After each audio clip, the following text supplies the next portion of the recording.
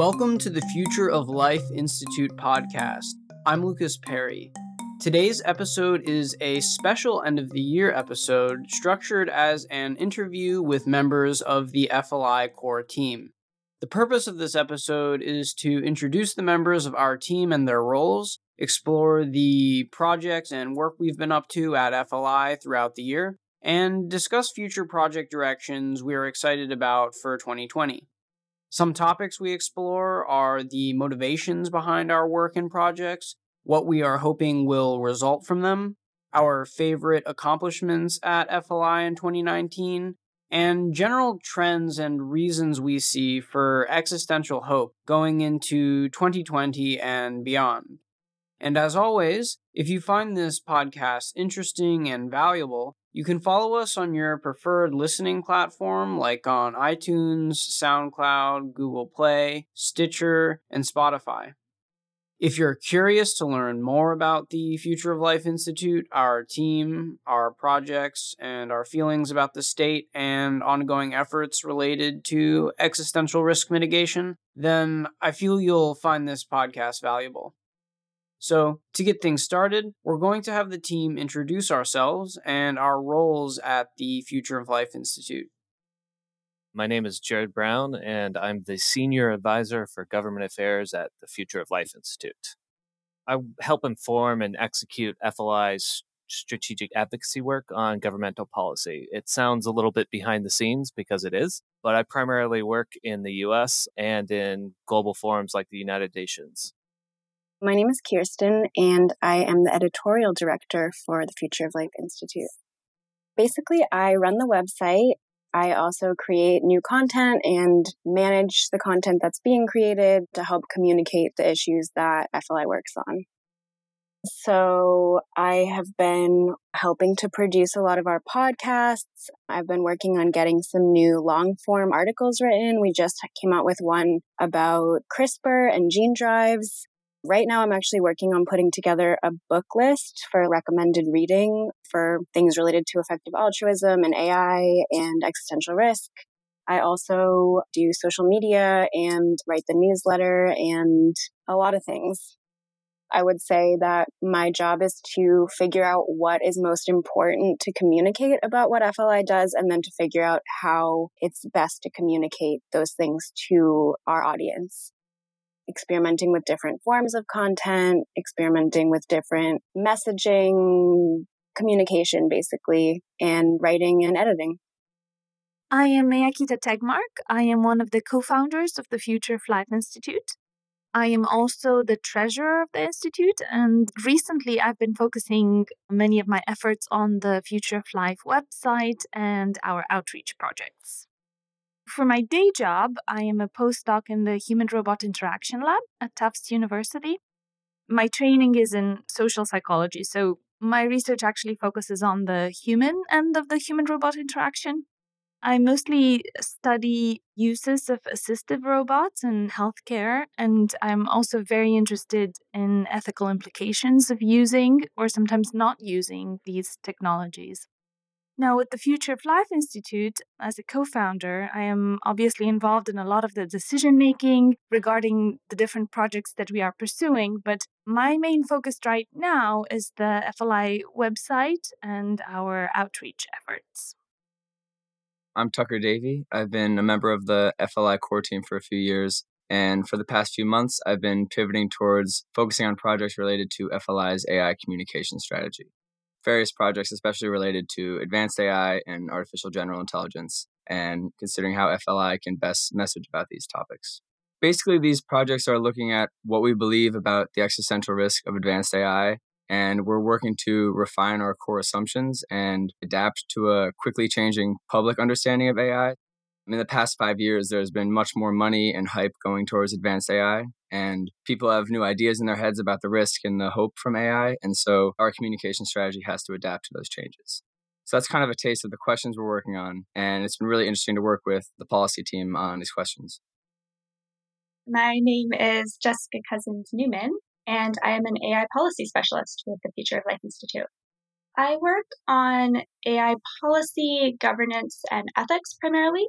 Over the past year, there have been significant developments in all of these fields, and FLI continues to be a key stakeholder and contributor to numerous AI governance forums. So it's been exciting to work on a team that's helping to facilitate the development of safe and beneficial AI, both nationally and globally. To give an example of some of the initiatives that we've been involved with this year, we provided comments to the European Commission's high-level expert group on AI, to the Defense Innovation Board's work on AI ethical principles, to the National Institute of Standards and Technology, or NIST, which developed a plan for federal engagement on technical AI standards. We're also continuing to participate in several multi-stakeholder initiatives, such as the Partnership on AI, the CNES AI Task Force, and the UN Secretary General's High-Level Panel on Digital Cooperation, among others. I think all of this is helping to lay the groundwork for more trustworthy AI. And we've also been engaged with direct policy engagement. Earlier this year, we co-hosted an AI policy briefing at the California State Legislature and met with the White House Office of Science and Technology Policy. Lastly, on the educational side of this work, we maintain an online resource for global AI policy. So this includes information about national AI strategies and provides background resources and policy recommendations around some of the key issues. My name is Ian Rusconi, and I edit and produce these podcasts. Since FLI's podcasts aren't recorded in a controlled studio setting, the interviews often come with a host of technical issues, so some of what I do for these podcasts overlaps with forensic audio enhancement, removing noise from recordings, removing as much of the reverb as possible from recordings, which works better sometimes than others, removing clicks and pops and sampling errors and restoring the quality of clipping audio that was recorded too loudly. And then comes the actual editing, getting rid of all the breathing and lip smacking noises that people find off-putting and cutting out all of the dead space and vocal dithering. Because we aim for a tight final product that can sometimes end up as much as half the length of the original conversation, even before any parts of the conversation are cut out. Part of working in an audio-only format is keeping things to the minimum amount of information required to get your point across, because there is nothing else that distracts the listener from what's going on. When you're working with video, you can see people's body language, and that's so much of communication. When it's audio only, you can't. So a lot of the times, if there is a divergent conversational thread that may be an interesting and related point, it doesn't actually fit into the core of the information that we're trying to access. And you can construct a more meaningful narrative by cutting out superfluous details. My name is Amelia Jaworski, and at the Future of Life Institute, I work on the topic of lethal autonomous weapons, mainly focusing on issues of education and advocacy efforts. It's an issue that I care very deeply about, and I think is one of the more pressing ones of our time. I actually come from a slightly atypical background to be engaged in this issue. I'm a physician and a scientist by training, but what's conserved there is a discussion of how do we use AI in high-stakes environments where life and death decisions are being made.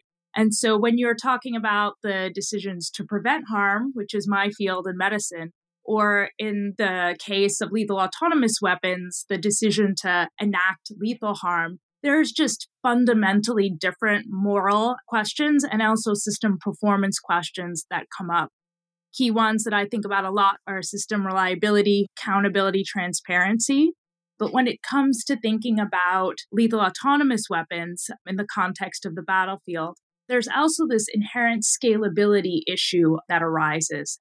When you're talking about scalable weapon systems, that quickly introduces unique security challenges in terms of proliferation and an ability to become what you could quite easily define as weapons of mass destruction. There's also the broader moral questions at play here, and the question of whether we as a society want to delegate the decision to take a life to machines. And I personally believe that if we allow autonomous weapons to move forward and we don't do something to really set a stake in the ground, it could set an irrecoverable precedent when we think about getting ever more powerful AI aligned with our values in the future. It is a very near-term issue that requires action. I'm Anthony Aguirre. I'm a professor of physics at the University of California at Santa Cruz, and I'm one of FLI's founders, part of the core team, and probably work mostly on the policy-related aspects of artificial intelligence and a few other topics. I'd say there are two major efforts that I'm heading up. One is the overall FLI artificial intelligence policy effort that encompasses a little bit of our efforts on lethal autonomous weapons, but it's mostly about wider issues of how artificial intelligence development should be thought about, how it should be governed, what kind of soft or hard regulations might we contemplate about it. Global efforts, which are really ramping up now, both in the US and Europe and elsewhere, to think about how artificial intelligence should be rolled out in a way that's kind of ethical, that keeps with the ideals of society, that's safe and robust, and in general is beneficial rather than running into a whole bunch of negative side effects. That's part of it. And then the second thing is I've been thinking a lot about what sort of institutions and platforms and capabilities might be useful for society down the line that we can start to create and nurture and grow now. So I've been doing a lot of thinking about, let's imagine that we're in some society 10 or 20 or 30 years from now that's working well. How did it solve some of the problems that we see on the horizon? And if we can come up with ways that this fictitious society in principle solve those problems, can we try to lay the groundwork for possibly actually solving those problems by creating new structures and institutions now that can grow into things that could help solve those problems in the future? So an example of that is Metaculus. This is a prediction platform that I've been involved with in the last few years. So this is an effort to create a way to better predict what's going to happen and make better decisions, both for individual organizations and FLI itself, but just for the world in general. This is kind of a capability that it would be good if the world had, making better predictions about all kinds of things and making better decisions. So that's one example, but there are a few others that I've been contemplating and trying to get spun up. I'm Max Tegmark, and I think of myself as having two jobs. During the day, I do artificial intelligence research at MIT, and on nights and weekends, I help lead the Future of Life Institute. My day job at MIT used to be focused on cosmology, because I was always drawn to the really very biggest questions, the bigger the better, and studying our universe and its origins seemed to be kind of as big as it gets. But in recent years, I've felt increasingly fascinated that we have to understand more about how our own brains work, how our intelligence works, and building better artificial intelligence. Asking the question, how can we make sure that this technology, which I think is going to be the most powerful ever, actually becomes the best thing ever to happen to humanity and not the worst? Because all technology is really a double-edged sword. It's not good or evil. It's just a tool that we can do good or bad things with. If we think about some of the really horrible things that have happened because of AI systems, so far it's largely been not because of evil, but just because people didn't understand how the system worked and it did something really bad. So what my MIT research group is focused on is exactly tackling that. How can you take today's AI systems, which are often very capable, but total black boxes, so that if you ask your system, like, why should this person be released on probation, but not this one? You're not going to get any better answer than, I was trained on 3 terabytes of data, and this is my answer, beep, beep, boop, boop. Whereas I feel we really have the potential to make systems that are just as capable and much more intelligible. Trust should be earned, and trust should be built based on us actually being able to peek inside the system and say, this is why it works. And the reason we have founded the Future of Life Institute was because all of us founders, we love technology, and we felt that the reason we would prefer living today rather than any time in the past is all because of technology. But for the first time in cosmic history, this technology is also on the verge of giving us the ability to actually self-destruct as a civilization. If we build AI, which can amplify human intelligence like never before and eventually supersede it, then just imagine your least favorite leader on the planet and imagine them having artificial general intelligence so they can impose their will on the rest of Earth. How does that make you feel? It does not make me feel great. And I had a New Year's resolution in 2014 that I was no longer allowed to complain about stuff if I didn't actually put some real effort into doing something about it. This is why I put so much effort into FLI. The solution is not to try to stop technology. It's just ain't going to happen. The solution is to instead win what I like to call the wisdom race. Make sure that the wisdom with which we manage our technology grows faster than the power of the technology. Awesome. Excellent. As for me, I'm Lucas Perry, and I'm the project manager for the Future of Life Institute. I've been with FLI for about 4 years now and have focused on enabling and delivering projects having to do with existential risk mitigation. Beyond basic operations tasks at FLI that help keep things going, I've seen my work as having 3 cornerstones, these being supporting research on technical AI alignment, on advocacy relating to existential risks and related issues, and on direct work via our projects focused on existential risk. In terms of advocacy related work, you may know me as the host of the AI Alignment podcast series and more recently the host of the Future of Life Institute podcast. I see my work on the AI Alignment podcast series as promoting and broadening the discussion around AI alignment and AI safety to a diverse audience of both technical experts and persons interested in the issue.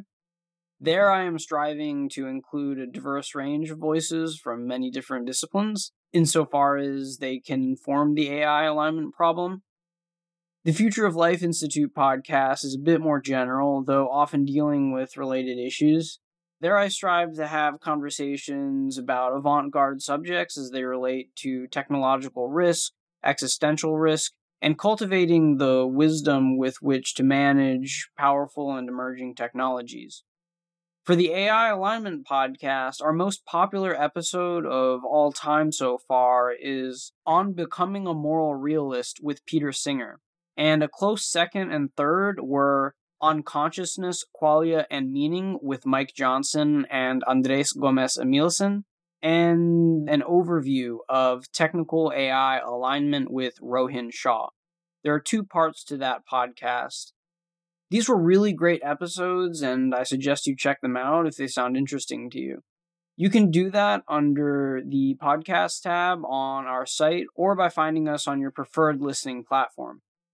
As for the main FLI podcast series, our most popular episodes have been an interview with FLI President Max Tegmark called Life 3.0, Being Human in the Age of Artificial Intelligence, a podcast similar to this one last year called Existential Hope in 2019 and Beyond was the second most listened to FLI podcast. And then the third is a more recent podcast called The Climate Crisis as an Existential Threat with Simon Beard and Hayden Belfield. Insofar as the other avenue of my work, my support of research can be stated quite simply as fostering review of grant applications and also reviewing interim reports for dispersing funds related to AGI safety grants. And then just touching again on my direct work around our projects. Often, if you see some project put out by the Future of Life Institute, I usually have at least some involvement with it from a logistics, operations, execution, or ideation standpoint related to it. And moving into the next line of questioning here for the team, what would you all say motivates your interest in existential risk in the work that you do at FLI? Is there anything in particular that is motivating this work for you? What motivates my interest in existential risk in general, I think, is that it's extraordinarily interdisciplinary.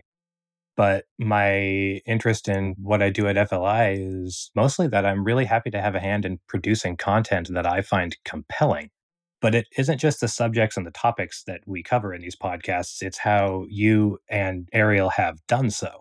One of the reasons I have so much respect for the work that you two have done and consequently enjoy working on it so much is the comprehensive approach that you take in your lines of questioning.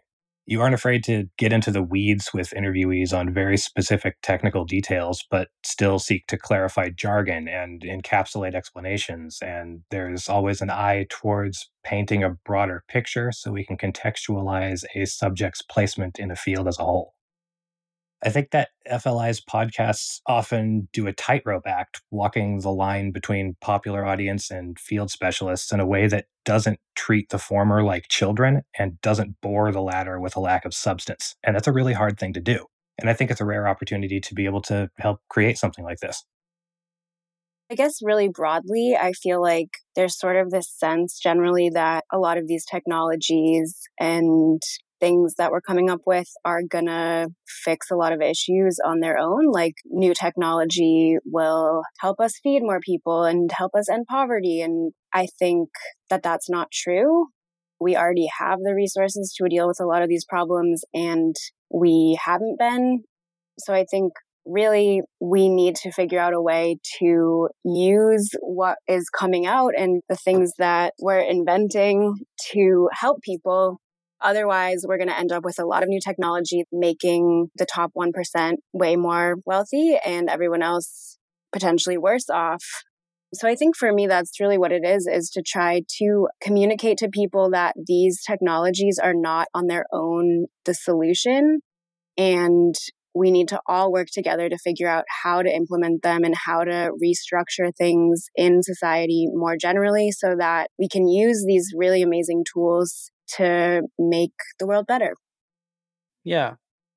I'm just thinking about how technology enables abundance and how it seems like there are not limits to human greed and there are limits to human greed. Human greed can potentially want infinite power, but also there's radically diminishing returns on one's own happiness and well-being as one gains more access to more abundance. It seems like there's kind of a duality there. I agree. I mean, I think that's a very effective altruist way to look at it, that those same resources, if everyone has some power and some money, people will on average be happier than if you have all of it and everyone else has less. But I feel like people, at least people who are in the position to accumulate way more money than they could ever use, tend to not think of it that way, which is unfortunate. In general, with working with FLI, I think I'm motivated by some mix of fear and hope. And I would say the general fear is that if we as a species don't figure out how to cooperate on advanced technology, and if we don't agree to avoid certain dangerous paths, we'll inevitably find some way to destroy ourselves, whether it's through AI or nuclear weapons or synthetic biology. But then that's also balanced by a hope that there's so much potential for large-scale cooperation to achieve our goals on these issues. And so many more people are working on these topics as opposed to 5 years ago. And I think there really is a lot of consensus on some broad shared goals. So I have a hope that through cooperation and better coordination, we can better tackle some of these really big issues. Part of the reason as a physician I went into the research side of it is this idea of wanting to help people at scale. So I really love the idea of how do we use science and translational medicine, not just to help one person, but to help whole populations of people. And so for me, this issue of lethal autonomous weapons is the converse of that. This is something that really has the capacity to both destroy lives at scale in the near term, and also as we think towards questions like value alignment and longer term, more existential questions. It's something that for me is just very motivating. This is going to sound a little cheesy and maybe even a little selfish, but my main motivation is my kids. I know that they have a long life ahead of them, hopefully, and there's various different versions of the future that'll be better or worse for them. And I know that emerging technology policy is going to be key to maximizing the benefit of their future and everybody else's. And that's ultimately what motivates me. I've been thinking about tech policy basically ever since I started researching and reading futurism books when my daughter was born about 8 years ago. And that's what really got me into the field and motivated to work on it full time. I like to think of my work as being ultimately about people. I think that one of the most interesting aspects of this human drama is our relationship with technology, which recently has become ever more promising and also ever more dangerous. So I want to study that, and I feel crazy lucky that there are universities willing to pay me to do it.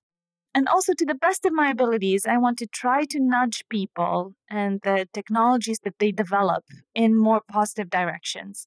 I'd like to see a world where technology is used to save lives and not to take lives. I'd like to see technologies that are used for nurture and care rather than power and manipulation. I think the integration of machine intelligence into the world around us is one of the most impactful changes that we'll experience in our lifetimes. I'm really excited about the beneficial uses of AI, but I worry about its impacts and the questions of not just what we can build, but what we should build. and how we could see these technologies be destabilizing, or that we won't be sufficiently thoughtful about ensuring that the systems aren't developed or used in ways that expose us to new vulnerabilities or impose undue burdens on particular communities. I would say it's kind of a combination of things. Everybody looks at the world and sees that there are all kinds of problems and issues and negative directions that lots of things are going. And it feels frustrating and depressing.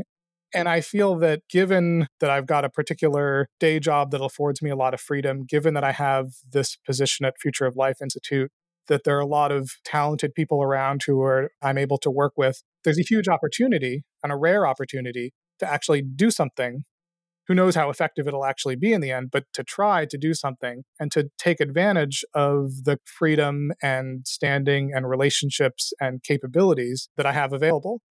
I kind of see that as a duty in a sense, that if you find yourself in a place where you have a certain set of capabilities and resources and flexibility and safety, you kind of have a duty to make use of that for something beneficial. I sort of feel that, and so try to do so. But I also feel like it's just super interesting thinking about the ways that you can create things that can be effective. It's just a fun intellectual challenge. There are certainly aspects of what I do at Future of Life Institute that are sort of, oh yeah, this is important, so I should do it, but I don't really feel like it. Those are occasionally there, but mostly it feels like, ooh, this is really interesting and exciting. I want to get this done and see what happens.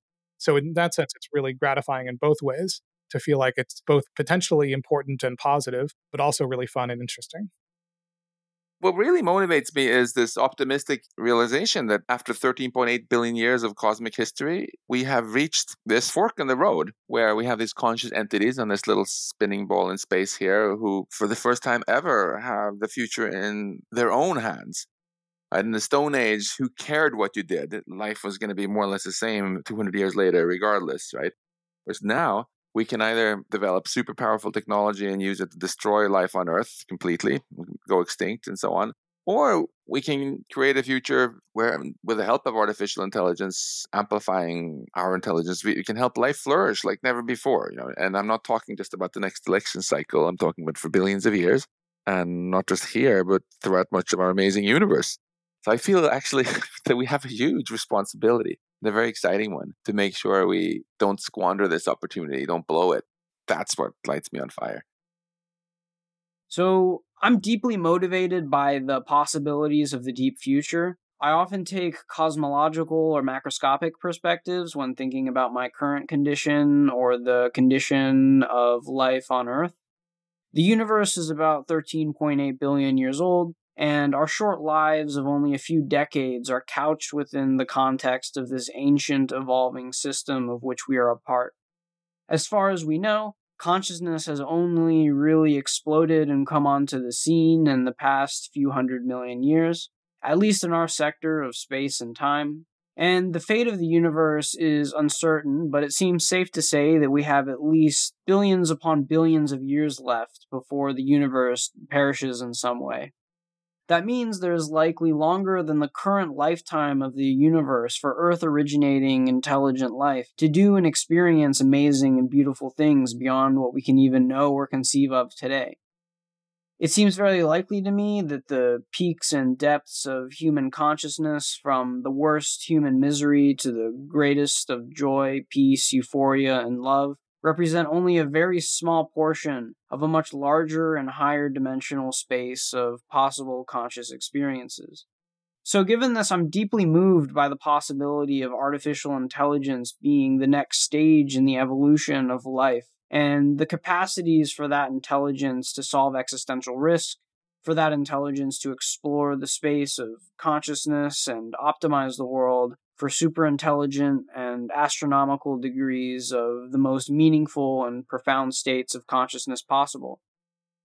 So sometimes I ask myself, what's the universe good for if not ever evolving into higher and more profound and intelligent states of conscious well-being? I'm not sure, and this is still an open question for sure, but this deeply motivates me as I feel that the future can be unimaginably good to degrees and kinds of well-being that we can't even conceive of today. there's a lot of capacity there for the future to be something that is really, really, really worth getting excited and motivated about. And moving along in terms of questioning again here, this question is again for the whole team. Do you have anything more specifically that you hope results from your work or is born of your work at FLI? So I have two primary objectives. The first is sort of minor, but significant. A lot of what I do on a day-to-day basis is advocate for relatively minor changes to existing and future near-term policy on emerging technology. And some of these changes won't make a world of difference onto themselves, but the small marginal benefits to the future can accumulate rather significantly over time. So I look for as many small wins as possible in different policymaking environments and try and achieve those on a regular basis. And then more holistically, in the long run, I really want to help destigmatize the discussion around global catastrophic and existential risk. In traditional national security and international security policymaking, it's still quite an obscure and weird thing to say to people, I work on global catastrophic and existential risk. And it really shouldn't be. I should be able to talk to most policymakers in security related fields and have it not come off as a weird or odd thing to be working on. Because inherently, what we're talking about is the very worst of what could happen to humanity or even life as we know it on this planet. And there should be more people who work on these issues, both from an effective altruistic perspective and other perspectives going forward. I want to raise awareness about the impacts of AI and the kinds of levers that we have available to us today to help shape these trajectories. So from designing more robust machine learning models to establishing the institutional procedures or processes that can track and monitor those design decisions and the outcomes and impacts, to developing accountability and governance mechanisms to ensure that those AI systems are contributing to a better future. We've built a tool that can automate decision-making, but we need to retain human control and decide collectively as a society where and how to implement these new abilities. I feel that there's a huge disconnect right now between our potential as the human species and the direction we're actually heading in. We are spending most of our discussions in news media on total BS, like country A and country B are squabbling about something which is quite minor in the grand scheme of things. And people are often treating each other very badly in the misunderstanding that they're in some kind of zero-sum game where one person can only get better off if someone else gets worse off. Technology is not a zero-sum game. Everybody wins at the same time, ultimately, if you do it right. Why are we so much better off now than 50,000 years ago or 300 years ago? It's because we have antibiotics so we don't die of stupid diseases all the time. It's because we have the means to produce food and keep ourselves warm and so on with technology. And this is nothing compared to what AI can do. I'm very much hoping that this mindset that we all lose together or win together is something that can catch on a bit more as people gradually realize the power of this tech. It's not the case that either China is going to win and US is going to lose or vice versa. What's going to happen is either we're both going to lose because there's going to be some horrible conflict and it's going to ruin things for everybody. Or we're going to have a future where people in China are much better off and people in the US and elsewhere in the world are also much better off and everybody feels that they won. There really is no third outcome that's particularly likely. So in the short term, I'm hoping that all of the projects we're engaging with help to nudge the trajectory of life on Earth in a positive direction. I'm hopeful that we can mitigate an arms race in lethal autonomous weapons. I see that as being a crucial first step in coordination around AI issues, such that if that fails, it may likely be much harder to coordinate in the future on making sure that beneficial AI takes place. I'm also hopeful that we can promote beneficial AI alignment and AI safety research farther and mainstream its objectives and understandings about the risks posed by AI and what it means to create beneficial AI. I'm hoping that we can maximize the wisdom with which we handle technology through projects and outreach which explicitly cultivate ethics and coordination and governance in ways which help to direct and develop technologies in ways that are beneficial. I'm also hoping that we can promote and instantiate a culture and interest in existential risk issues and the technical, political, and philosophical problems associated with powerful emerging technologies like AI.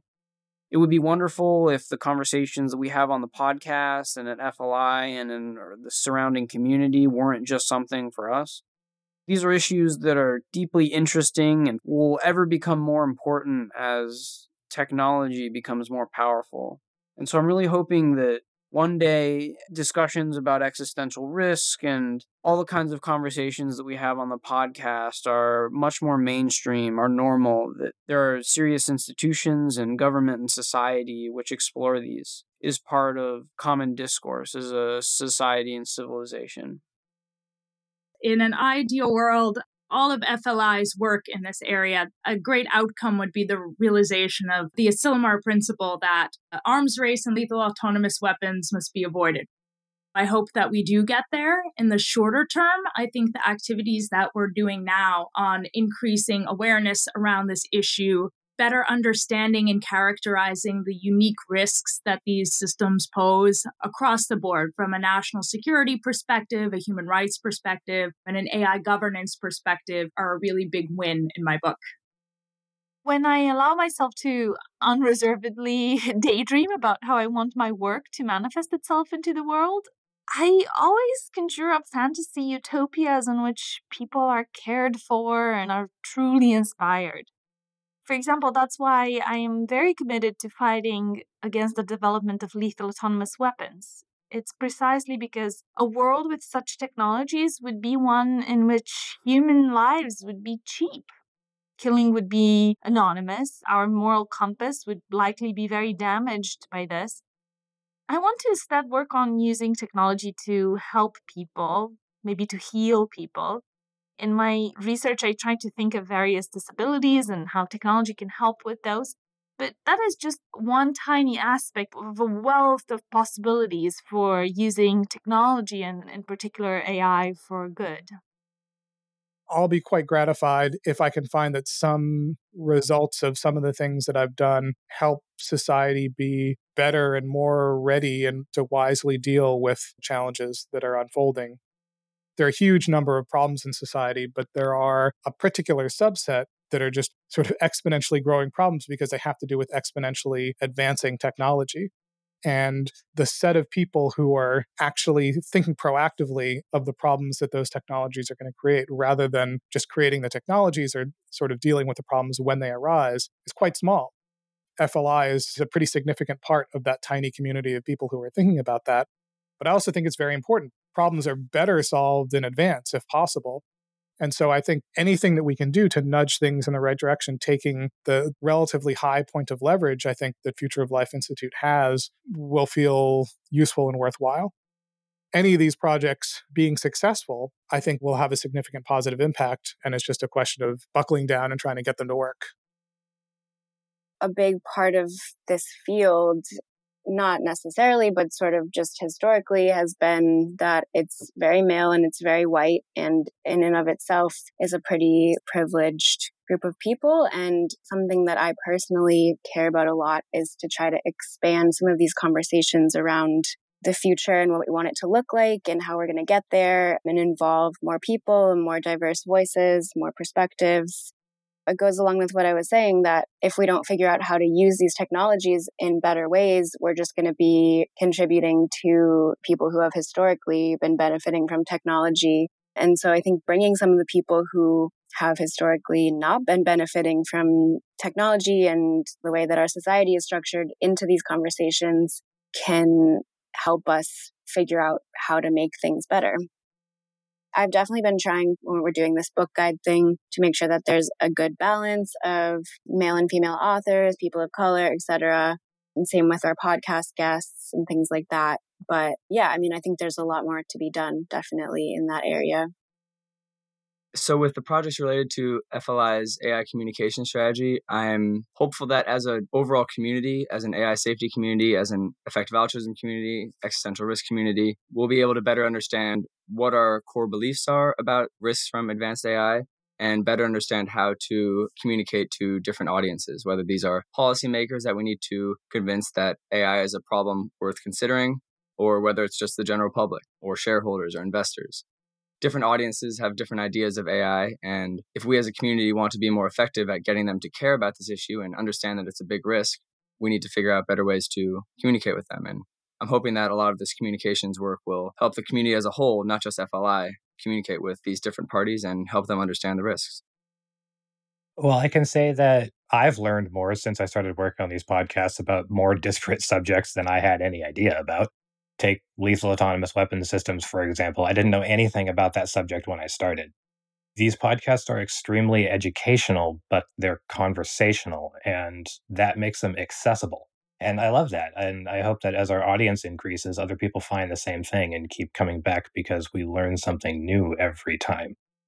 I think that through podcasts like the ones that we put out at FLI, we are enabling that sort of educational enrichment.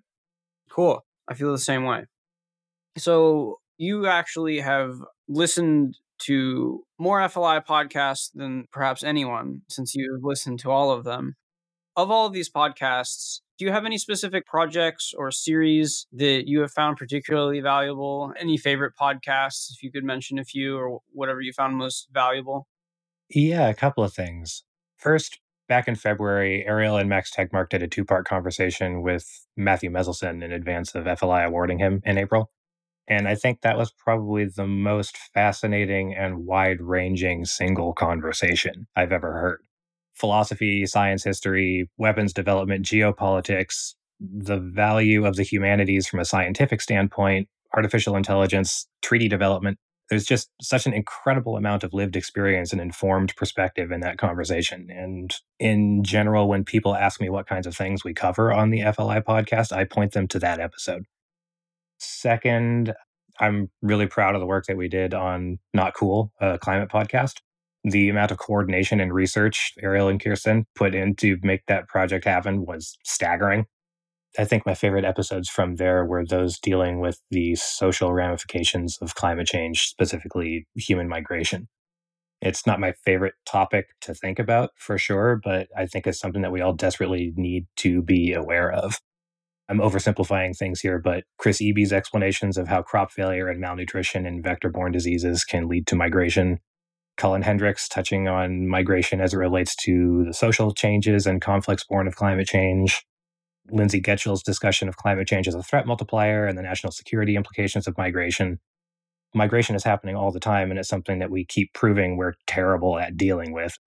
And climate change is going to increase migration, period. And we need to figure out how to make it work, and we need to do it in a way that ameliorates living standards and prevents this extreme concentrated suffering. And there are questions about how to do this while preserving cultural identity and the social systems that we have put in place. And I know none of these are easy, but if instead we just take the question of how do we reduce suffering, well, we know how to do that, and it's not complicated per se. Have compassion and act on it. We need compassionate government and governance, and that's a thing that came up a few times, sometimes directly and sometimes obliquely in Not Cool. The more I think about how to solve problems like these, the more I think the intelligent answer is compassion. So, do you feel like you just learned a ton about climate change from the Not Cool podcast that you just had no idea about?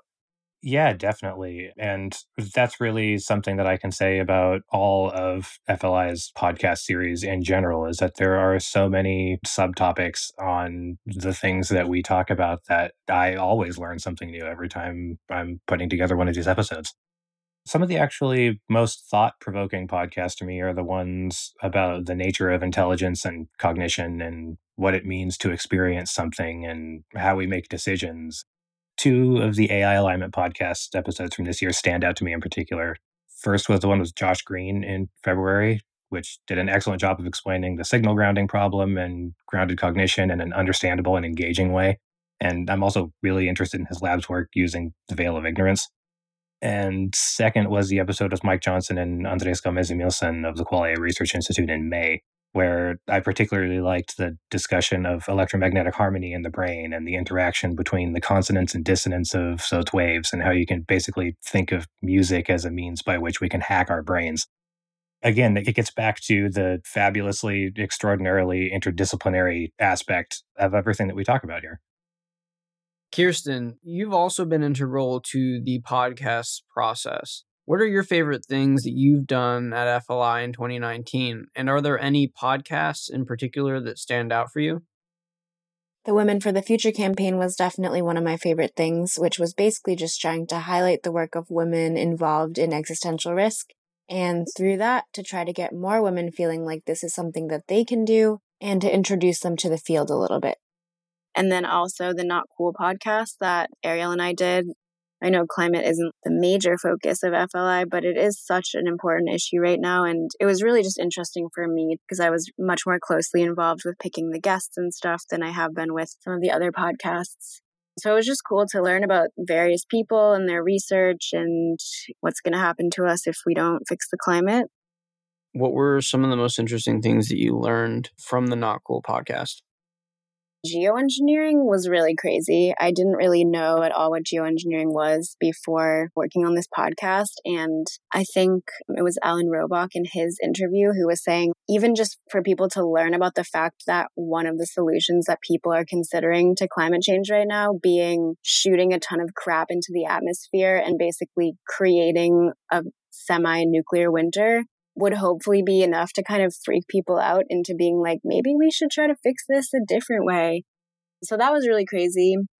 I also thought it was interesting just learning about some of the effects of climate change that you wouldn't necessarily think of right away. The fact that they've shown links between increased temperature and upheaval in government. And they've shown links between increased temperature and generally bad mood, poor sleep, things like that. The quality of our crops is going to get worse. So we're going to be eating less nutritious food. And then some of the cool things, I guess this ties in as well with artificial intelligence, is some of the ways that people are using some of these technologies like AI and machine learning to try to come up with solutions. I thought that was really cool to learn about because that's kind of like what I was saying earlier, where if we can figure out how to use these technologies in productive ways, they are such powerful tools and can do so much good for us. So it was cool to see that in action in the ways that people are implementing automated systems and machine learning to reduce emissions and help out with the climate. From my end, I'm probably most proud of our large conference, Beneficial AGI 2019, we did to further mainstream AGI safety thinking and research, and then the resulting projects, which were a result of conversations which took place there, were also very exciting and encouraging. I'm also very happy about the growth and development of our podcast series. This year, we've had over 200,000 listens to our podcasts. So I'm optimistic about the continued growth and development of our outreach through this medium and our capacity to inform people about these crucial issues. Everyone else, other than the podcasts, what are some of your favorite things that you've done at FLI in 2019? I would have to say the conferences. So the Beneficial AGI conference was an amazing start to the year. We gathered such a great crowd in Puerto Rico. People from the machine learning side, from governance, from ethics, from psychology, and really getting a great group together to talk about some really big questions, specifically about the long-term future of AI, because there's so many conferences nowadays about the near-term impacts of AI, and very few are specifically dedicated to thinking about the long term. So it was really great to get a group together to talk about those questions, and that set off a lot of good thinking for me personally. That was an excellent conference. And then a few months later, Anthony and a few others organized a conference called the Augmented Intelligence Summit. And that was another great collection of people from many different disciplines, basically thinking about a hopeful future with AI and trying to do world building exercises to figure out what that ideal world with AI would look like. These conferences and these events and these summits do a great job of bringing together people from different disciplines and different schools of thought to really tackle these hard questions. And everyone who attends them is really dedicated and motivated. So seeing all those faces is really inspiring. I've really enjoyed the policy engagement that we've been able to have this year. Looking back to last year, we did see a lot of successes around the development of ethical principles for AI. And I think this past year, there's been significant interest in actually implementing those principles into practice. So seeing many different governance forums both within the US and around the world, look to that next level. And so I think one of my favorite things has just been seeing FLI become a trusted resource for so many of those governance and policies processes that I think will significantly shape the future of AI. I think the thing that I continue to value significantly about FLI is its ability as an organization to just bring together an amazing network of AI researchers and scientists, and to be able to hold events and networking and outreach activities that can merge those communities with other people thinking about issues around governance or around ethics or other kind of sectors and disciplines. We have been playing a key role in translating some of the technical challenges related to AI safety and security into academic and policy spheres. And so that continues to be one of my favorite things that FLI is really uniquely good at. A recent example here, Future of Life Institute submitted some comments on a regulation that the Department of Housing and Urban Development put out in the US. And essentially, the regulation is quite complicated, but they were seeking comment about how to integrate artificial intelligence systems into the legal liability framework surrounding something called the Fair Housing Act, which is an old, very important civil rights legislation and protection to prevent discrimination in the housing market. And their proposal was essentially to grant users, such as a mortgage lender or the banking system seeking loans, or even a landlord, if they were to use an algorithm to decide who to rent out a place to or who to give a loan that met certain technical standards, they'd be given liability protection. And this stems from the growing use of AI in the housing market. Now, in theory, there's nothing wrong with using algorithmic systems so long as they're not biased and they're accurate and well thought out. However, if you grant it, like HUD wanted to, blanket liability protection, you're essentially telling that bank officer or that landlord that they should only exclusively use those AI systems that have the liability protection.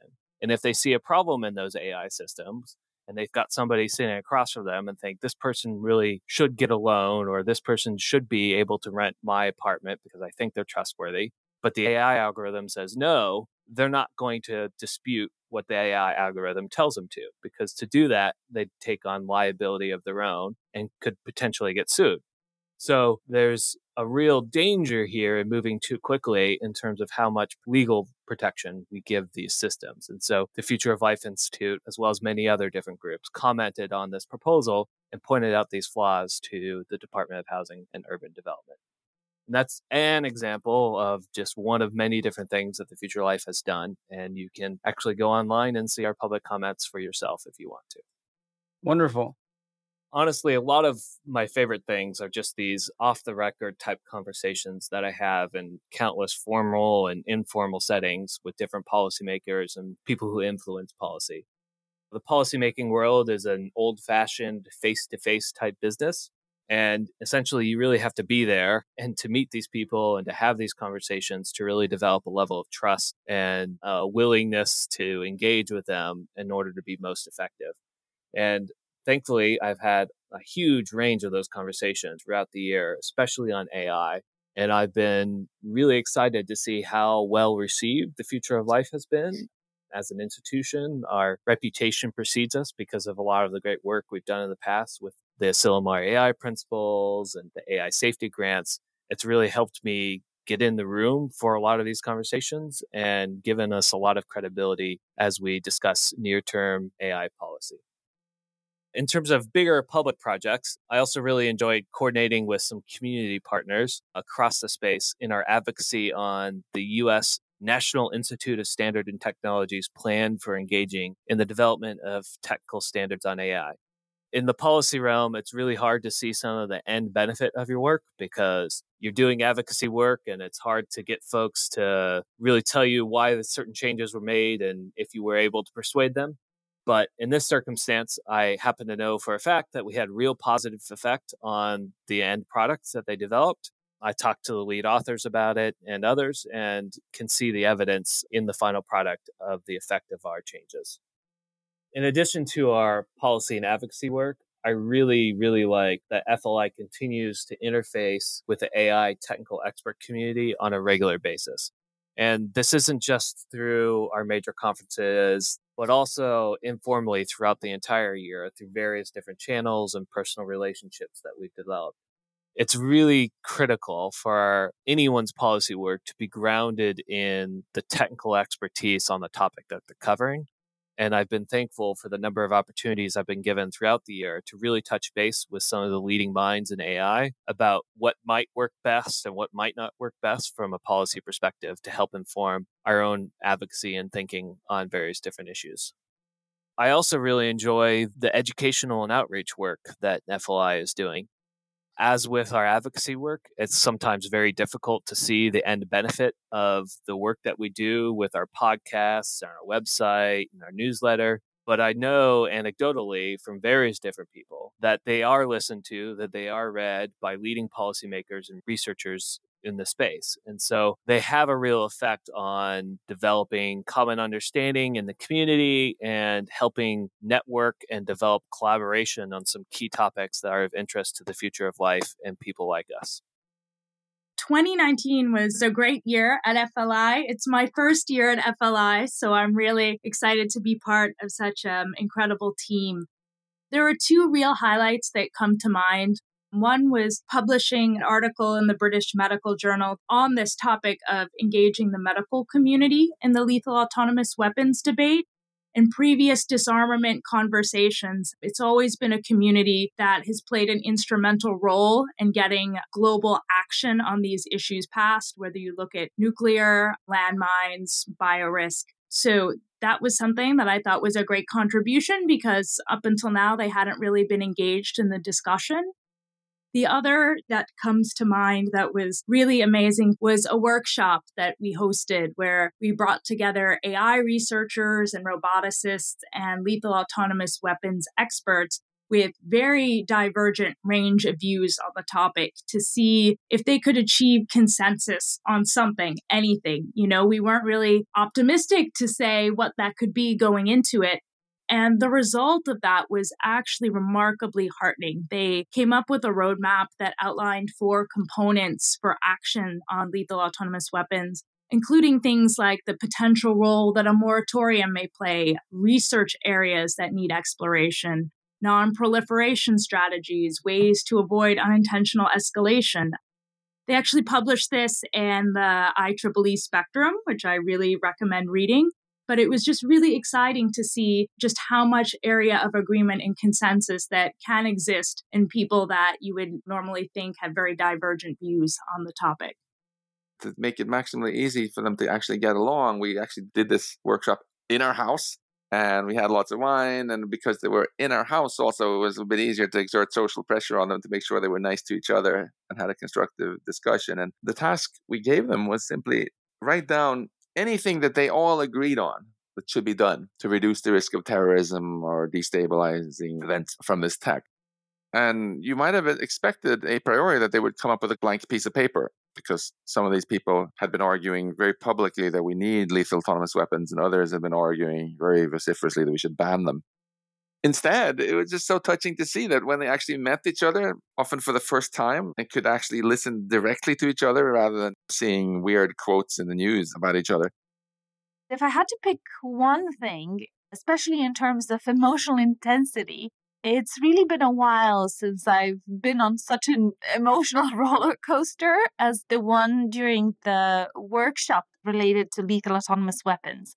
It was so inspirational to see how people that come with such diverging opinions could actually, put their minds together and work towards finding consensus. And for me, that was such a hope-inducing experience. It was a thrill. They built a real camaraderie and respect for each other. And they wrote this report with 5 different sets of recommendations in different areas, including a moratorium on these things and all sorts of measures to reduce proliferation, terrorism, and so on. And that made me feel more hopeful. We got off to a great start, I feel, with our January 2019 Puerto Rico conference. This was the third one in a series where we brought together world-leading AI researchers from academia and industry and other thinkers to talk not about how to make AI more powerful, but how to make it beneficial. And what I was particularly excited about was that this was the first time when we also had a lot of people from China. So it wasn't just this little Western club. Felt much more global.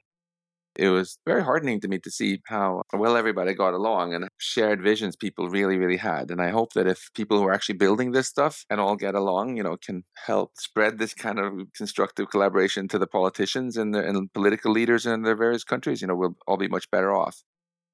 That felt really worthwhile in multiple aspects. One, just it was a great meeting getting together with this small but really passionately positive and smart and well-intentioned and friendly community. It's so nice to get together with all those people. It's very inspiring. But also that out of that meeting came a whole bunch of ideas for very interesting and important projects. And so some of the things that I've been working on are projects that came out of that meeting. And there's a whole long list of other projects that came out of that meeting, some of which some people are doing, some of which are just sitting gathering dust because there aren't enough people to do them. And that feels like really good news. It's amazing when you get a group of smart people together to think in a way that hasn't really been widely done before. Like, here's the world 20 or 30 or 50 or 100 years from now. What are the things that we're going to want to have happened in order for the world to be good then? Not many people sit around thinking that way very often. So to get 50 or 100 people who are really talented together thinking about that, it's amazing how easy it is to come up with a set of really compelling things to do. Now, actually getting those done, getting the people and the money and the time and the organization to get those done is a whole different thing. But that was really cool to see because you can easily imagine things that have a big influence 10 or 15 years from now that were born right at that meeting. Okay, so that hits on baggy. So were there any other policy-related things that you've done at FLI in 2019 that you're really excited about? It's been really good to see both at FLI and globally the new and very serious attention being paid to AI policy and technology policy in general. We created the Asilomar principles back in 2017, and now 2 years later, there are multiple other sets of principles, many of which are overlapping and some of which aren't.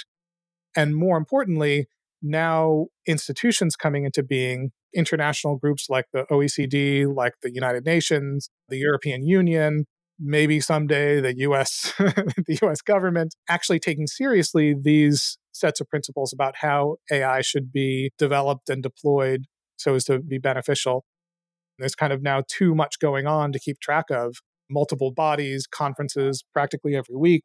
And so the FLI policy team has been kept busy just keeping track of what's going on and working hard to positively influence all these efforts that are going on. Because, of course, while there's a lot going on, it doesn't necessarily mean that there's a huge amount of expertise that is available to feed those efforts.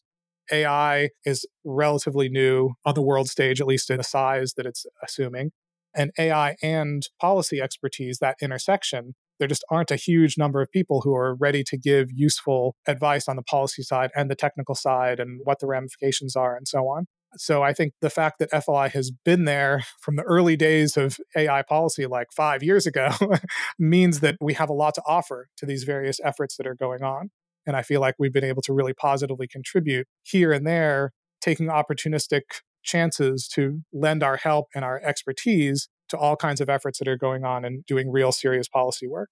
So that's been really interesting to see that unfold and how rapidly these various efforts are gearing up around the world. And I think that's something that FLI can really do, bringing the technical expertise to make those discussions and arguments more sophisticated so that we can really take it to the next step and try to get something done.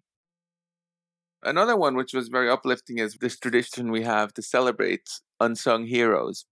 So 3 years ago, we celebrated the guy who prevented the world from getting nuked in 1962, Vasily Arkhipov. 2 years ago, we celebrated the man who probably helped us avoid getting nuked in 1983, Stanislav Petrov. And this year, we celebrated an American who I think has done more than anyone else to prevent all sorts of horrible things happening with bioweapons. Matthew Meselson from Harvard, who ultimately persuaded Kissinger, who persuaded Brezhnev and everyone else that we should disband them. We celebrated them all by giving them or their survivors a $50,000 award. And having a ceremony where we honor them to remind the world of how valuable it is when you can just draw a clear moral line between the right thing to do and the wrong thing to do. Even though we call this the Future of Life Award officially, informally, I like to think of this as our Unsung Hero Award, because there really aren't awards particularly for people who prevented shit from happening. Almost all awards are for someone causing something to happen. Yet, obviously, we wouldn't be having this conversation if there'd been a global thermonuclear war. And it's so easy to think that just because something didn't happen, there's not much to think about. I'm hoping this can help create both a greater appreciation of how vulnerable we are as a species and the value of not being too sloppy. And also that it can help foster a tradition that if someone does something that future generations really value, we actually celebrate them and reward them. I want us to have a norm in the world where people know that if they sacrifice themselves by doing something courageous that future generations will really value, then they will actually get appreciation. And if they're dead, their loved ones will get appreciation. We now feel incredibly grateful that our world isn't radioactive rubble or that we don't have to read about bioterrorism attacks in the news every day. And we should show our gratitude because this sends a signal to people today who can prevent tomorrow's catastrophes. And the reason I think of this as an unsung hero award, and the reason these people have been unsung heroes, is because what they did was often going a little bit against what they were supposed to do at the time, according to the little system they were in, right?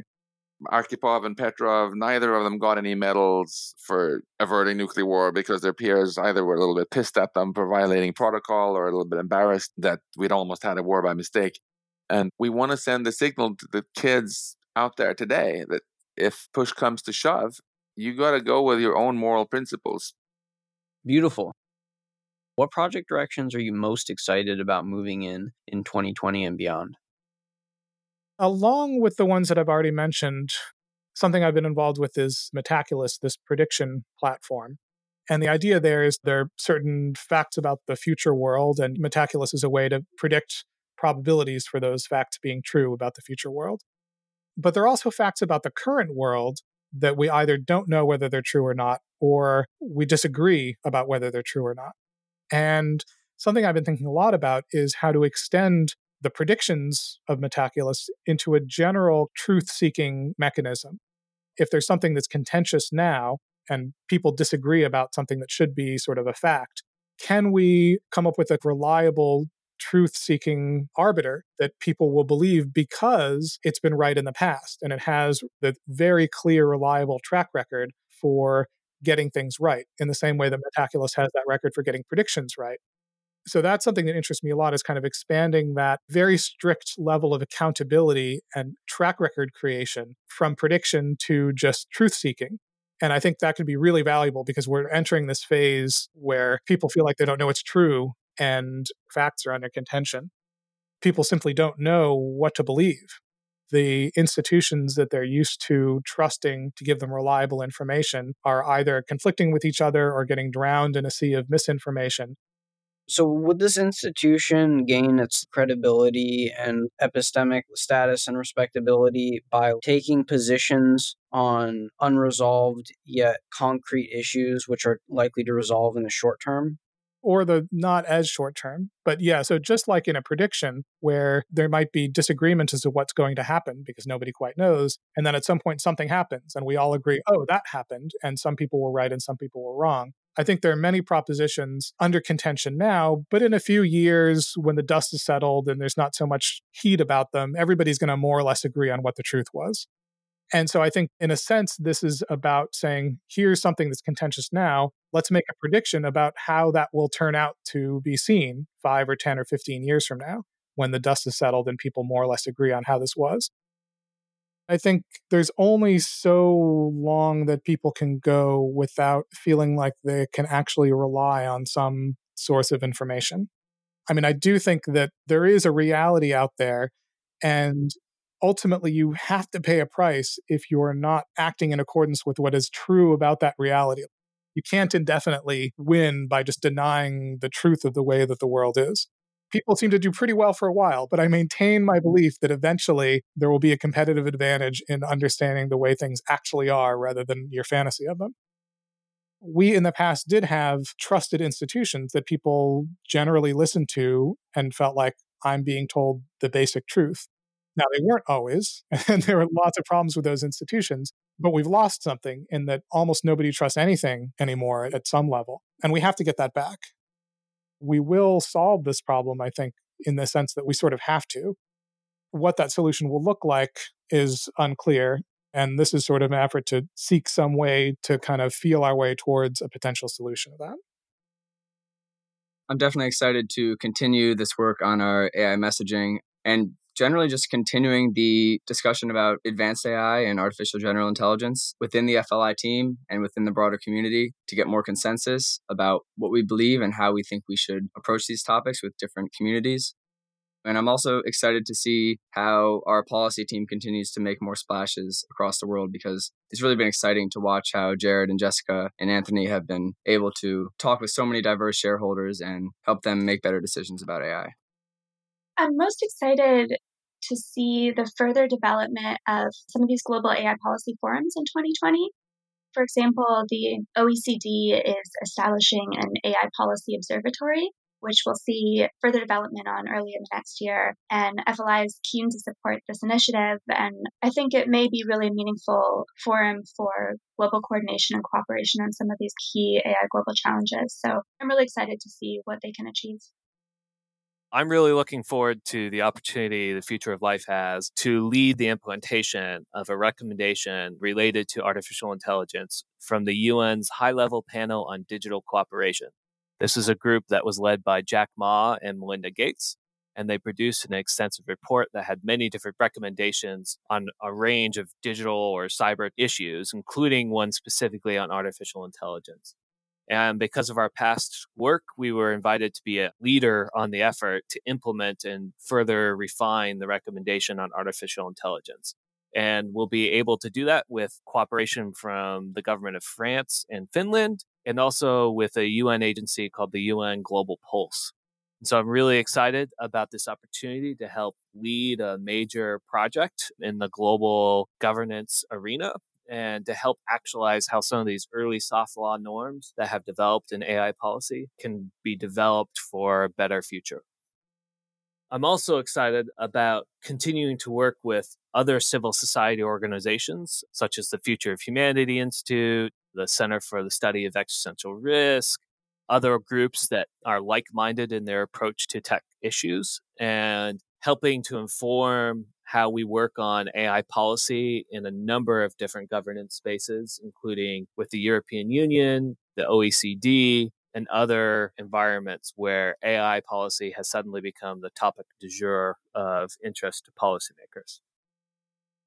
Something that I'm really excited about is continuing to work on this issue of global engagement in the topic of lethal autonomous weapons, as I think this issue is heading in a very positive direction. And by that, I mean starting to move towards meaningful action. And really, the only way we get to action on this issue is through education, because policymakers really need to understand what these systems are, what their risks are, and how AI differs from traditional other areas of technology that have really well-established existing governance frameworks. So that's something I'm really excited about for the next year. And this has been especially in the context of engaging with states at the United Nations. So it's really exciting to continue those efforts and continue to keep this issue on the radar. I'm super excited about our website redesign. I think that's going to enable us to reach a lot more people and communicate more effectively. And obviously, it will make my life a lot easier. So I think that's going to be great. I'm excited about that too. I think there's a certain amount of a maintenance period that we need to kind of go through now with regards to the website and a bunch of the pages so that everything is refreshed and new and structured better. Yeah, we just need like a little facelift. Uh-huh. We are aware that the website right now is not super user-friendly, and we are doing an incredibly in-depth audit of the site to figure out, based on data, what's working and what isn't working, and how people would best be able to use the site to get the most out of the information that we have, because I think we have really great content, but the way that the site is organized is not super conducive to finding it or using it. So anyone who likes our site and our content but has trouble navigating or searching or anything, hopefully that will be getting a lot easier. I think I would be interested in more conversations about ethics overall and how ethical decision making is something that we need more of as opposed to just economic decision making. Mm-hmm. And reasons for that with actual concrete examples. It's one of the things that I find is a very common thread throughout almost all of the conversations that we have, but is rarely explicitly connected from one episode to another. And I think that there is some value in creating a conversational narrative about that. If we look at, say, the Not Cool Project, there are episodes about finance and episodes about how the effects of what we've been doing to create global economy have created problems. And if we look at the AI alignment podcasts, there are concerns about how systems will work in the future and who they will work for and who benefits from things. And if you look at FLI's main podcast, there are concerns about denuclearization and lethal autonomous weapons and things like that. And there are major ethical considerations to be had in all of these. And I think that there's benefit in taking all of these ethical considerations and talking about them specifically outside of the context of the fields that they are in, just as a way of getting more people to think about ethics, not in opposition to thinking about, say, economics, but just to get people thinking about ethics as a standalone thing before trying to introduce how it's relevant to something. I think if more people thought about ethics, we would have a lot less problems than we do. Yeah, I would be interested in that too. I would first want to know empirically how much of the decisions that the average human being makes a day are actually informed by quote unquote ethical decision making, which I guess my intuition at the moment is probably not that much. Yeah, I don't know how much ethics plays into my autopilot type decisions. I would assume probably not very much. Yeah, we think about ethics explicitly a lot. I think that that definitely shapes my terminal values. But yeah, I don't know. I feel confused about this. I don't know how much of my moment to moment lived experience and decision making is directly born of ethical decision making. So I would be interested in that too, with that framing that I would first want to know the kinds of decision making faculties that we have and how often each one is employed, and the extent to which improving explicit ethical decision making would help in making people more moral in general. Yeah, I could absolutely get behind that. What I find also to be a concerning trend and a predictable one is that just like we had a lot of greenwashing in the corporate sector about environmental and climate issues, where people would pretend to care about the issues just so they didn't really have to do much, we're seeing a lot of what I like to call ethics washing now in AI, where people say, yeah, okay, let's talk about AI ethics and have like an ethics committee and blah, blah, blah. But let's not have any rules or regulations or anything. We can handle this because we're so ethical. And interestingly, the very same people who talk the loudest about ethics are often among the ones who are the most dismissive about the bigger risks from human level AI and beyond. And also the ones who don't want to talk about malicious use of AI, right? They'll be like, oh yeah, let's just make sure that robots and AI systems are ethical and do exactly what they're told. But they don't want to discuss what happens when some country or some army or some terrorist group has such systems and tells them to do things that are horrible for other people. That's an elephant in the room we're looking forward to help draw more attention to, I think, in the coming year. And what I also feel is absolutely crucial here is to avoid splintering the planet again into basically an Eastern and a Western zone of dominance that just don't talk to each other. Trade is down between China and the West. China has its great firewall, so they don't see much of our internet, and we also don't see much of their internet. It's becoming harder and harder for students to come here from China because of visas. And there's sort of a partitioning into two different spheres of influence. And as I said before, this is a technology which could easily make everybody 100 times better, richer, and so on. You can imagine many futures where countries just agree to respect each other's borders and everybody can flourish. Yet, major political leaders are acting like this is some sort of zero-sum game. I feel that this is one of the most important things to help people understand that no, it's not like we have a fixed amount of money or resources to divvy up. If we can avoid very disruptive conflicts, we can all have the future of our dreams. Wonderful. I think this is a good place to end on that point. So, what are reasons that you see for existential hope going into 2020 and beyond? I have hope for the future because I have seen this trend where it's no longer a fringe issue to talk about technology ethics and governance. And I think that used to be the case not so long ago. So it's heartening that so many people and institutions, from engineers all the way up to nation states, are really taking these issues seriously now. And I think that momentum is growing, and I think we'll see engagement from even more people and more countries in the future. I would just add that it's a joy to work with FLI because it's an incredibly passionate team and everybody has a million things going on and still gives their all to this work and these projects. I think what unites us is that we all think these are some of the most important issues of our time. And so it's really a pleasure to work with such a dedicated team. Wonderful. As many of the listeners will probably realize, governments across the world have really woken up to this thing called artificial intelligence and what it means for civil society, their governments, and the future, really, of humanity. And I've been surprised, frankly, over the past year about how many of the new national and international strategies, the new principles, and so forth, are actually quite aware of both the potential benefits, but also the real safety risks associated with AI. And frankly, this time this year, last year, I wouldn't have thought as many principles would have come out, that there's a lot of positive work in those principles. There's a lot of serious thought about the future of where this technology is going. And so, on the whole, I think the picture is much better than what most people might expect in terms of the level of high level thinking that's going on in policymaking about AI, its benefits, and its risks going forward. And so, on that score, I'm quite hopeful that there's a lot of positive soft norms to work from, and hopefully we can work to implement those ideas and concepts going forward in real policy. Awesome. I am optimistic, and it comes from having had a lot of these conversations, specifically this past year on lethal autonomous weapons, and speaking with people from a range of views and being able to sit down, coming together, having a rational and respectful discussion, and identifying actionable areas of consensus.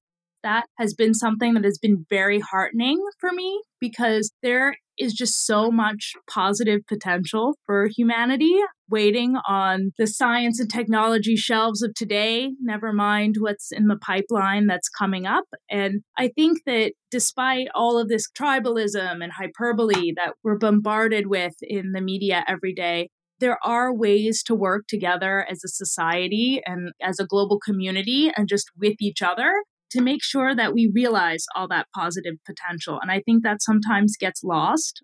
And I'm optimistic that we can make that happen and that we can find a path forward on restoring that kind of rational discourse and working together.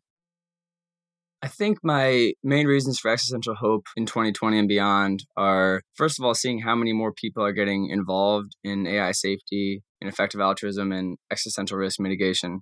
It's really great to see the community growing, and I think just by having more people involved, that's a huge step.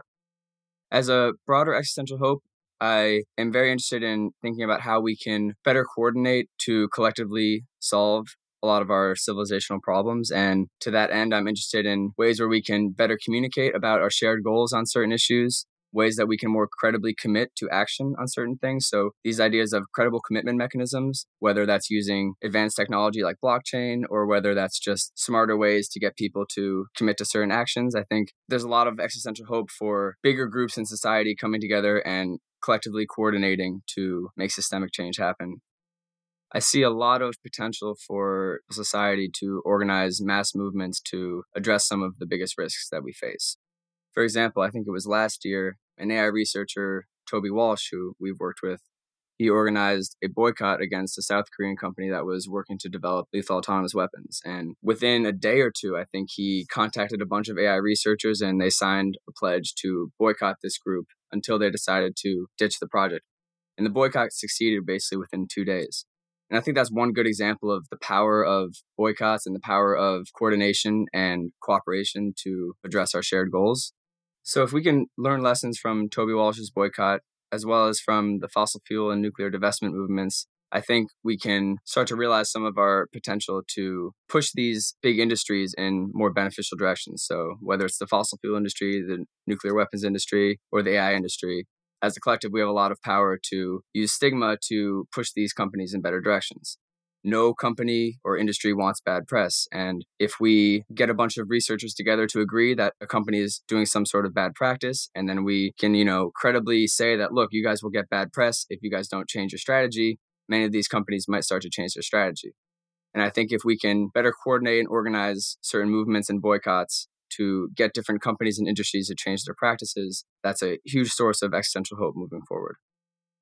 Yeah, I mean, it seems like the point that you're trying to articulate is that there are particular instances like this thing that happened with Toby Walsh that show you the efficacy of collective action around our issues.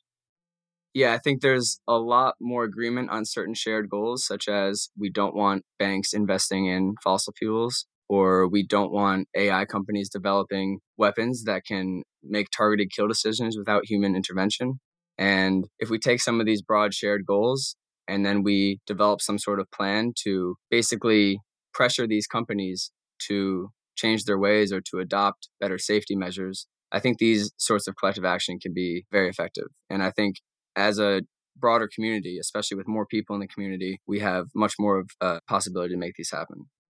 So I think I see a lot of existential hope from these collective movements to push industries in more beneficial directions, because they can really help us as individuals feel more of a sense of agency that we can actually do something to address these risks. I feel like there's actually been a pretty marked difference in the way that people are reacting to at least things like climate change. And I sort of feel like more generally, there's sort of more awareness just of the precariousness of humanity and the fact that our continued existence and success on this planet is not a given, and we have to actually work to make sure that those things happen, which is scary and kind of exhausting, but I think is ultimately a really good thing. The fact that people seem to be realizing that this is a moment where we actually have to act and we have to get our shit together. We have to work together, and this isn't about politics. This isn't about, it shouldn't be about money. I think people are starting to figure that out. And it feels like that has really become more pronounced as of late. I think especially younger generations, like obviously there's Greta Thunberg and the youth movement on these issues. It seems like the people who are growing up now are so much more aware of things than I certainly was at that age. And that's been cool to see. I think they're better than we were, and hopefully things in general are getting better. Awesome. I think it's often easier for a lot of us to feel hopeless than it is to feel hopeful. Most of the news that we get comes in the form of warnings or the existing problems or the latest catastrophe, and it can be hard to find a sense of agency as an individual when talking about huge global issues like lethal autonomous weapons or climate change or runaway AI. People frame little issues that add up to bigger ones as things like death by 1,000 bee stings or the straw that broke the camel's back and things like that. But that concept works both ways. 1,000 individual steps in a positive direction can change things for the better. And working on these podcasts has shown me the number of people taking those steps. People working on AI safety, international weapons bans, climate change mitigation efforts. There are whole fields of work, absolutely critical work, that so many people, I think, probably know nothing about. Certainly that I knew nothing about. And sometimes knowing that there are people pulling for us, that's all we need to be hopeful.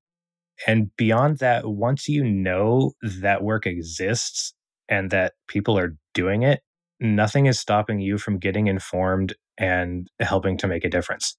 I had a conversation with somebody recently who was super interested in these issues, but was feeling like they just didn't have particularly relevant knowledge or skills. And what I would say is neither did I when I started working for FLI, or at least I didn't know a lot about these specific issues. But really anyone, if you care about these things, you can bring whatever skills you have to the table because we need all the help we can get. So don't be intimidated and get involved.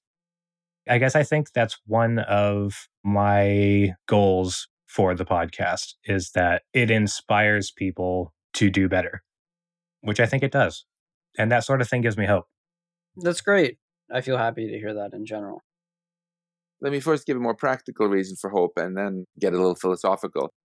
So on the practical side, there are a lot of really good ideas that the AI community is quite unanimous about in terms of policy and things that need to happen that aren't happening because policymakers and political leaders don't get it yet. And I'm optimistic that we can get a lot of that stuff implemented, even though policymakers won't pay attention now. If we get AI researchers around the world to formulate and articulate really concrete proposals and plans for policies that should be enacted, and they get totally ignored for a while, that's fine. Because eventually some bad stuff is going to happen because people weren't listening to their advice. And whenever those bad things do happen, then leaders will be forced to listen because people will be going, wait, what are you going to do about this? And if at that point there are broad international consensus plans worked out by experts about what should be done, right, that's when they actually get implemented. So the hopeful message I have to anyone working in AI policy is don't despair if you're being ignored right now. Keep doing all the good work and flesh out the solutions, start building consensus for it among the experts, and there will be a time people will listen to you. To just end on a more philosophical note again, I think it's really inspiring to think how much impact intelligence has had on life so far. We realize that we've already completely transformed our planet with intelligence. If we can use artificial intelligence to amplify our intelligence, it will empower us to solve all the problems that we're stumped by thus far, including curing all the diseases that kill our near and dear today, and for those so minded, even help life spread into the cosmos. Not even the sky is the limit. And the decisions about how this is going to go are going to be made within the coming decades, so within the lifetime of most people who are listening to this. There's never been a more exciting moment to think about grand positive visions for the future. That's why I'm so honored and excited to get to work with the Future Life Institute. Just like disasters, I think big positive changes can arise with relatively little warning and then seem inevitable in retrospect. I really believe that people are actually wanting and yearning for a society and a future that gives them fulfillment and meaning and that functions and like works for people. There's a lot of talk in AI circles about how to define intelligence and defining intelligence as the ability to achieve one's goals. And I do kind of believe that for all its faults, humanity is relatively intelligent as a whole. We can be kind of foolish, but I think we're not totally incompetent at getting what we are yearning for. And what we are yearning for is a kind of just and supportive and beneficial society that we can exist in. Although there are all these ways in which the dynamics of things that we've set up are going awry in all kinds of ways, and people's own self-interest, fighting it out with the self-interest of others, is making things go terribly wrong, I do nonetheless see lots of people who are putting interesting, passionate effort forward toward making a better society. I don't know that that's going to turn out to be the force that prevails. I just hope that it is, and I think it's not time to despair. There's a little bit of a selection effect in the people that you encounter through something like the Future of Life Institute. But there are a lot of people out there who genuinely are trying to work toward a vision of some better future. And that's inspiring to see. It's easy to focus on the differences in goals because it seems like different factions of people want totally different things. But I think that belies the fact that there are lots of commonalities that we just kind of take for granted and accept and brush under the rug. Putting more focus on those and focusing the effort on, given that we can all agree that we want these things, and let's have an actual discussion about what is the best way to get those things. That's something that there's sort of an answer to, in the sense that we might disagree on what our preferences are, but once we have the set of preferences we agree on, there's kind of a correct or more correct set of answers to how to get those preferences satisfied. We actually are probably getting better. We can get better. This is an intellectual problem in some sense and a technical problem that we can solve. There's plenty of room for progress that we can all get behind.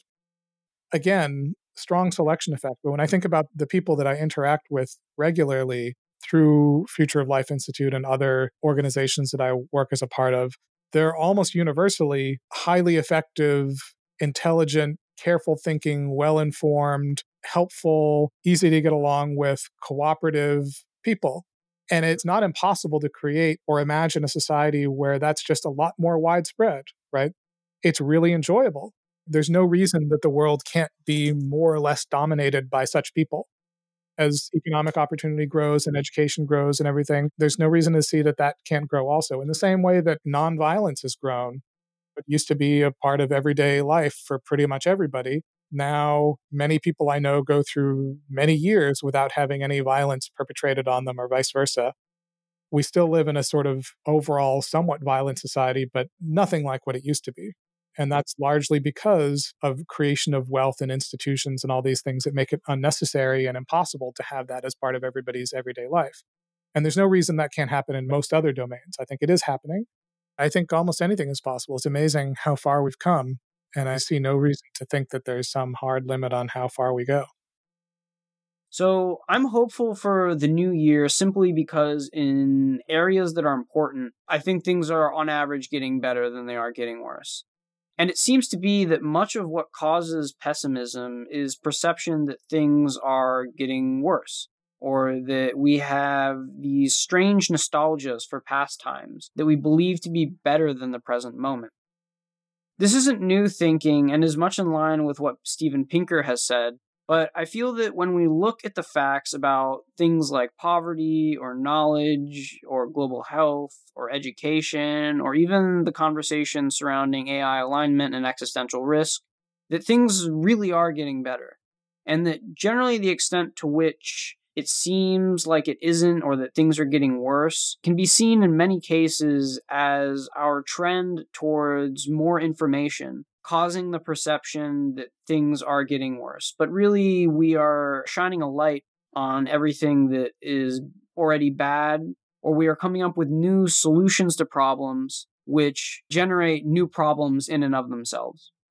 And I think that this trend towards elucidating all of the problems which already exist, or through which we develop technologies and come to new solutions which generate their own novel problems, this can seem scary as all these bad things continue to come up. It seems almost never ending. But they seem to me more now like revealed opportunities for growth and evolution of human civilization to new heights. We are clearly not at the pinnacle of life or existence or well-being. So as we encounter and generate and uncover more and more issues, I find hope in the fact that we can rest assured that we are actively engaged in the process of self-growth as a species. Without encountering new problems about ourselves, we are surely stagnating and risk decline. However, it seems that as we continue to find suffering and confusion and evil in the world, and to notice how our new technologies and skills may contribute to these things, we have an opportunity to act upon remedying them. And then we can know that we are still growing and that that is a good thing. And so I think that there's hope in the fact that we continue to encounter new problems because it means that we continue to grow better. And that seems like a clearly good thing to me. And with that, thanks so much for tuning in to this Year in the Review podcast on our activities and team, as well as our feelings about existential hope moving forward. If you're a regular listener, we want to share our deepest thanks for being a part of this conversation and thinking about these most fascinating and important of topics. And if you're a new listener, we hope that you'll continue to join us in our conversations about how to solve the world's most pressing problems around existential risks and building a beautiful future for all. Many well and warm wishes for a happy and healthy end of the year for everyone listening from the Future of Life Institute team. If you find this podcast interesting, valuable, unique, or positive, consider sharing it with friends and following us on your preferred listening platform.